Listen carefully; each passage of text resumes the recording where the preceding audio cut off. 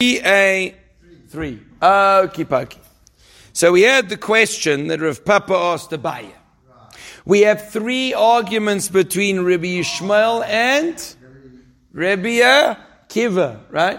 And 3 arguments, 3 pieces, 3 parts in the Torah where Rabbi Yishmael says that when the Torah says do this, it's optional. It's your choice. Rabbi Akiva says you have to. What are the 3? The one is warning one's wife to set the Sotah motion in process.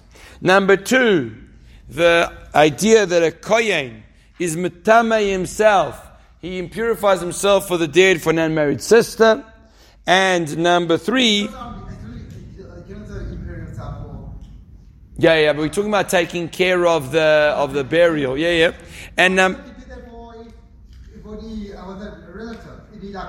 but there's 7. You're right. There's 7 relatives the kohen is allowed to become impure for. Otherwise, he stands at a distance. And the third thing is working an Eved Kanani, a non-Jewish slave. Rabbi Yishmael says you can free him if you want. Rabbi Akiva says you can't. Now, like with Truma, if they're unmarried, if the daughter gets married, and doesn't have children, gets divorced, she comes back to her father's house. Yes. Oh, you mean to Matame for her? Same as Truma. She can re-eat Truma. She doesn't want to eat. Pashtus, you're right. I have to check. That's a good question. Pashtus, you're right.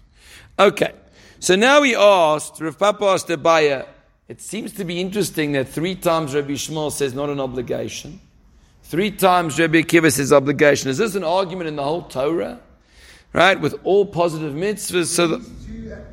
Yes. So the answer is no. Rather, they're arguing by psukim. Amalei. Here we go. Hacha b'kroi pliga. They're arguing in the psukim. So in other words, let's take a look and look through each of the psukim and see why Rabbi Yishmael in each of these 3 cases says option, Rabbi Akiva says obligation. Now, we're going to see there's a debate amongst how to learn the psukim. We have a rule that in the Torah, we don't have things that are superfluous, right? Because everything's written for a reason and to teach us something. However, stylistically sometimes, we may have words in the Torah that get repeated and don't necessarily teach me a halacha. They might teach me something Kabbalistic, but they don't necessarily have to teach me a halacha. So we're going to see over here, this is going to be one of the debates between Rabbi Akiva and Rabbi Yishmael. Says the Gemora, V'kone is ishtoi, and you shall warn your wife. Rishus, div Rabbi Yishmael. Shmuel says you want to warn her, you can. You don't want to warn her, you don't have to. Rabbi Akiva mechayva. Akiva says an obligation. And what would be the logic? Because Rabbi Akiva says it's a spirit of purity overtaking you because you hate immorality. Fine. But where do you see that in the Torah? My time to Rabbi Yishmael. What's the reason Rabbi Yishmael? It says it's optional. Savalo, he holds ki aitana like the following brayse, the Sanya. Rabbi Eliezer ben Yaakov says, the Torah has an interesting thing. Klapei she'amre Torah. Since the Torah writes, Lo isisna sechicha b'levavecha, you're not allowed to hate your brother in your heart. Yachol kagoin zu, I might think that in the case of a wife, you shouldn't warn her. Why not? What's going to happen? What's going to happen if you warn her? What might you transgress? You might, exactly, and you might come to hate her. In other words, there's an issa. Maybe if you keep it quiet, you may come to hate her even more. Now it's in the open. You know what I mean? It might. That's interesting, Svara. But if it's in the open, you don't think there's going to be hatred between the two of them. I agree. But in your heart, that's true. But that would be if it's private or public. Let's say you do neither. You don't warn her privately, you don't warn her publicly. Is there going to be hatred? No, absolutely not. Maybe not. Maybe jealousy. Oh, that's true. So you might have thought, says Rabbi Eliezer ben Yaakov, that it's asur to warn her, because that will certainly lead to hatred. And Talmud Loima, therefore, the pasuk says, "V'ovel of rukin," that they passed over him a spirit of jealousy. And he warns his wife, meaning that you're allowed to warn her. So Rabbi Yishmael says, you might have thought it's asur to warn her. Therefore, the Torah says, warn her to teach me not that you must, but that you're allowed to warn her. Tell me something, are you allowed to hate her? No. Doesn't mean that you're allowed to hate her. It just means that you have the permission to warn her, but at the same time you have to be careful not to hate her. How will you hate her? How will you hate her? If you think she's getting up to mischief and you warn her and shout at her, you may very well come to hate her. Isn't it angry? Isn't that more anger? More... You're right, but it may lead to hatred. You know, Keith, I've seen unfortunately many times with some messy divorces. Yeah. There is severe hatred there. Severe hatred. And the truth is, you're not allowed to hate. That's one of the biggest yates people have. They hate someone who they were close to. And then there was a fallout, and they're mamish, they won't talk to them, they won't greet them. Who was it? Someone who had relations with someone and they hated her more than Amnon, because he had relations with her only for enjoyment. Okay. Rabbi Akiva, what do you do with that? Kinu achrin aksiv. No. Rabbi Akiva says, you know what? In the Psukim it says, v'kones ishto twice. It says you shall warn his wife twice. Once to tell you allowed to, and another time to tell you that you must. The fact that it says it twice, right, goes further than Rabbi Yishmael. Rabbi Yishmael says you're allowed to. Rabbi Akiva says no, there's a mitzvah to warn her. Not to hate her, but to warn her. Says the Gemara over Rabbi Yishmael, what do you do with the second time the Torah says warn her? Since the Torah has to write that he warned her and could be she was guilty, or he warned her and she wasn't guilty. So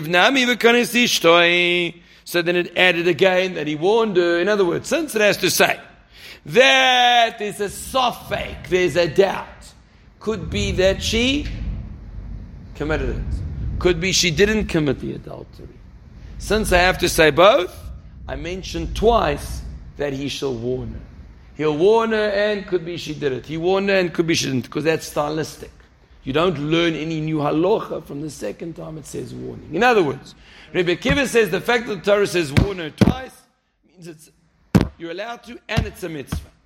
Rabbi Yishmael says no, the first time you learn it's allowance, the second time is in context. You don't learn another halacha from it. There's a lot of words saying the second time. True. So since I'm learning, you're right. Since I'm learning a chiddush from the other part, that now that there's a doubt, what do I do? Because it's a doubt, right? I can add a few words in context to that to crystallize and make it clearer.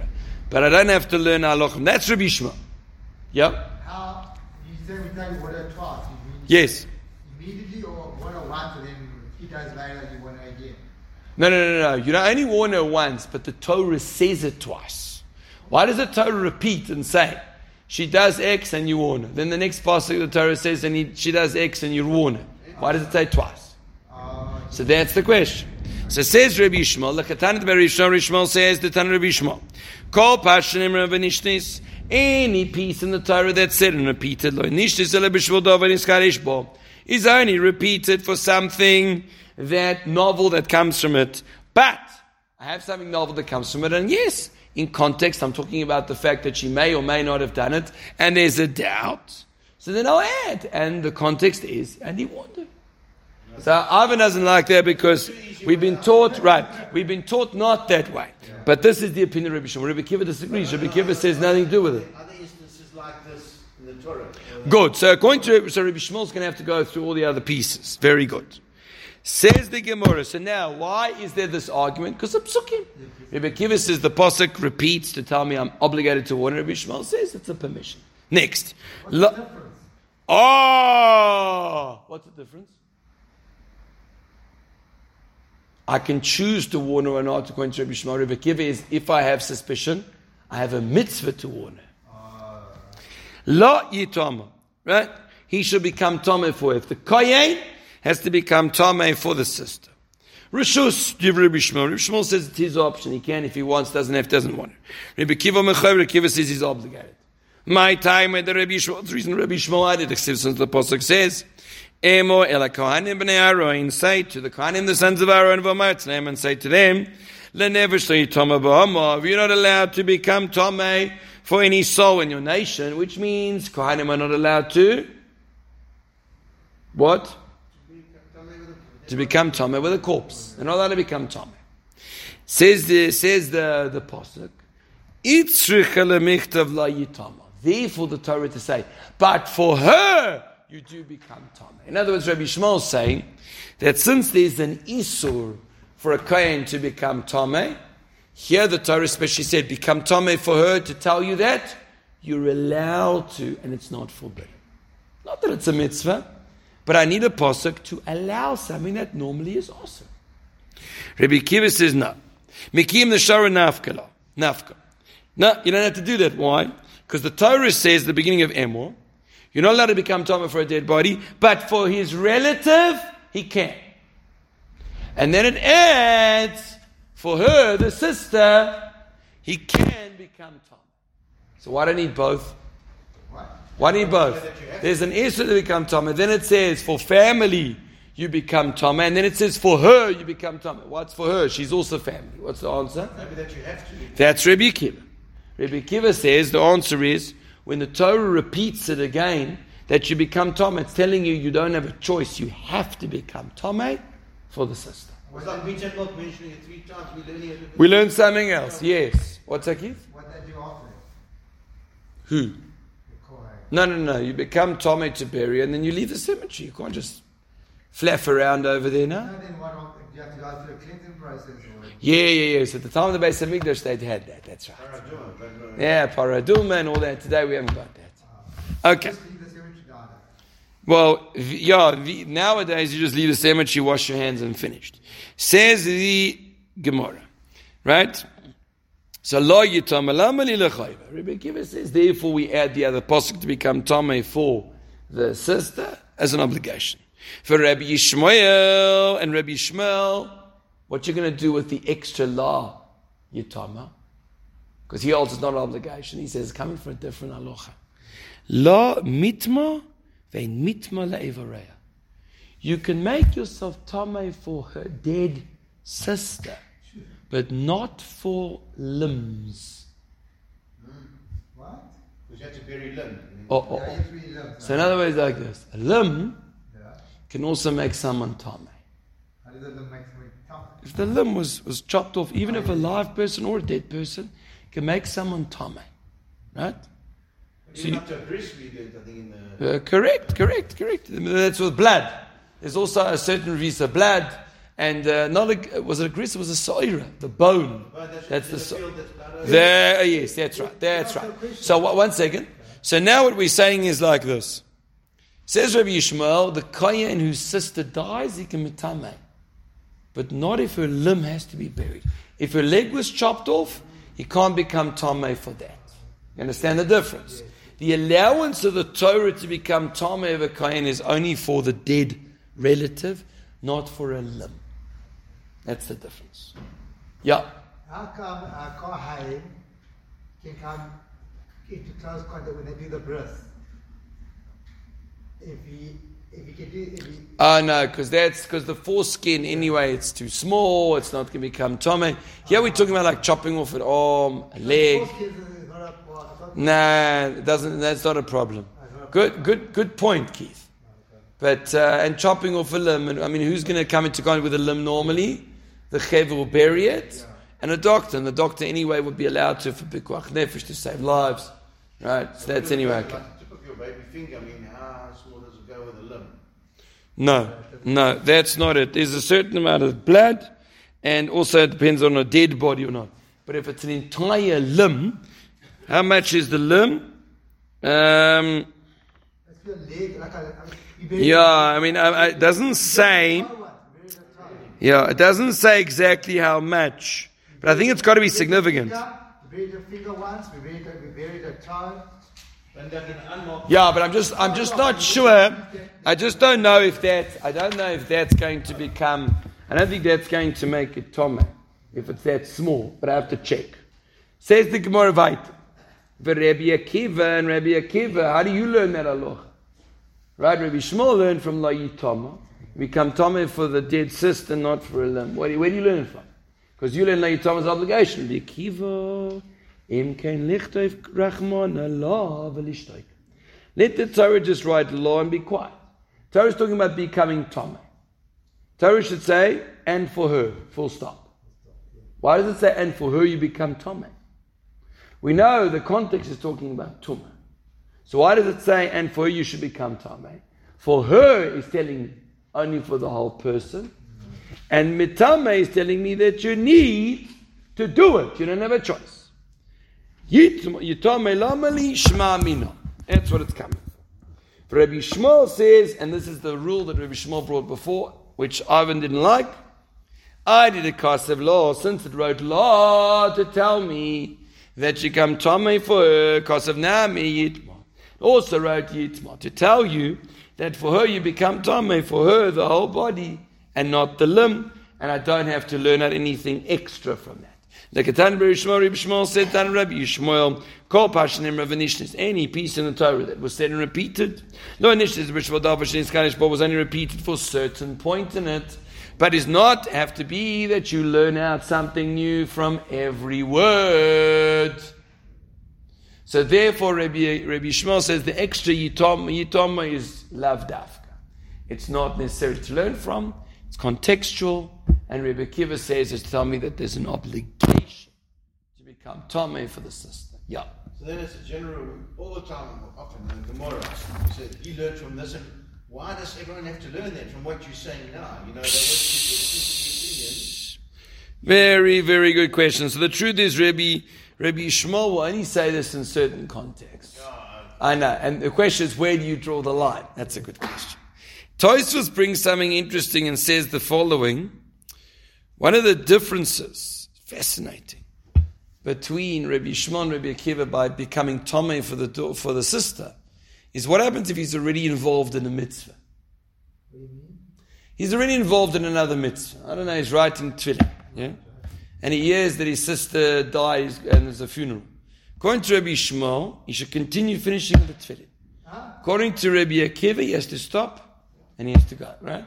And the Chura, there would also be a difference over here, right? That we'd actually force him, right? That we'd actually force him. Like freeing a captive. I mean, still, which is more important? Yeah, so that's true. So freeing a captive, something pushes off other things. But you're right. But over here, he's just showing that there's halachas. What are you allowed to interrupt? What are you not allowed to interrupt? Okay. Now we come to the slave. You shall work them forever. Reshus, Rabbi Shmuel. Rabbi Shmuel says it's optional. Isn't that in Mishpatim we learn about until Yoga? So that is by Eved Ivri. We're talking about an Eved Knani here. Talking about a non-Jewish slave. Right? So now, Divra Rabbi Shmuel. Reshus, Divra Rabbi Shmuel. Reshus says, you're allowed to. Rabbi Kiva Rabbi Kiva says, no, you're obligated to work the slave. You're not allowed to free him. My time with Rabbi Shmuel, the reason Rabbi Shmuel, I did accept lo yisechayek on neshama.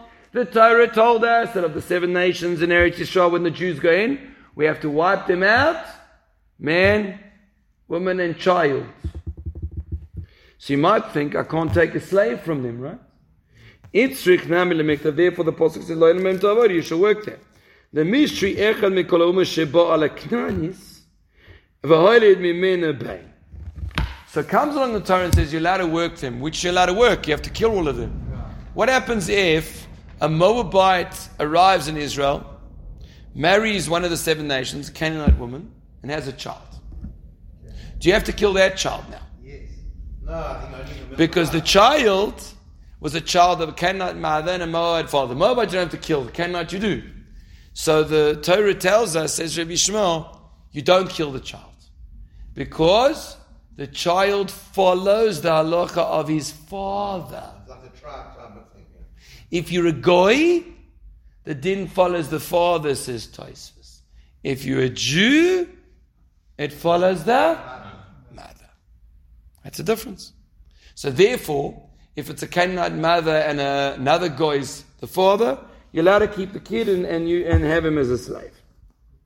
Shatarash liknois, you're allowed to buy him, not to kill him. How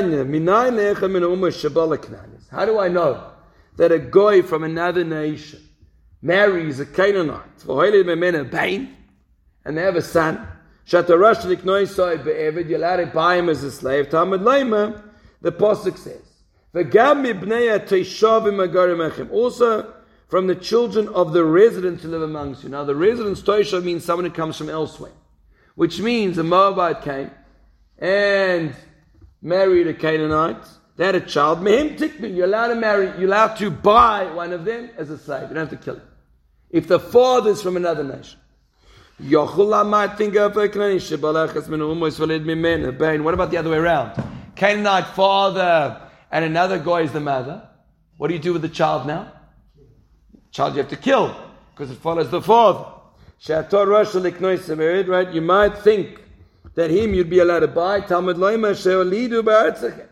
Who was born in your land. Those who were born in the land, which means the mother came from the Canaanites.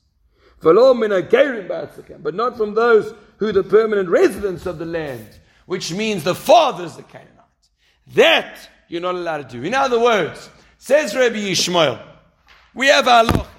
You have to wipe out the 7 nations, man, woman, and child. But the pasuk then says you must work them. So make up your mind. Either I have to kill them or I can take them as a slave.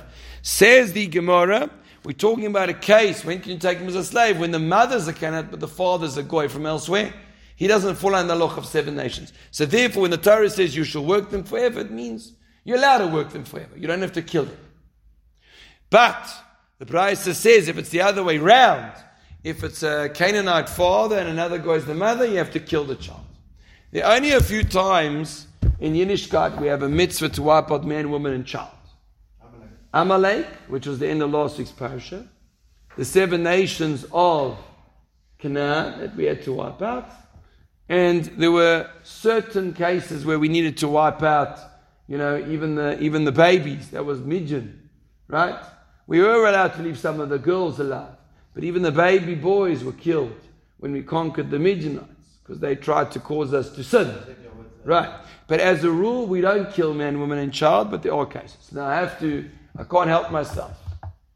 Rabbi Lev asked a very good question. So what's our problem with the enemies, the Jewish people, when they wipe out man, woman, and child of the Jews? The Torah says the cases we wipe out man, woman, and child. What's the difference? Huh? Oh, that's the only answer. The only answer. When you get up and you come before the press and you say, no, this was moral, this wasn't this. At the end of the day, you can argue back on all of that. He was more cruel, he was less, he tortured. The bottom line is, HaKadosh Baruch Hu said, here you kill. HaKadosh Baruch Hu said, here you don't. That's the bottom line. It's the only answer that ever will hold any water. Yeah, but I mean, can't they claim the same? Absolutely. You're right.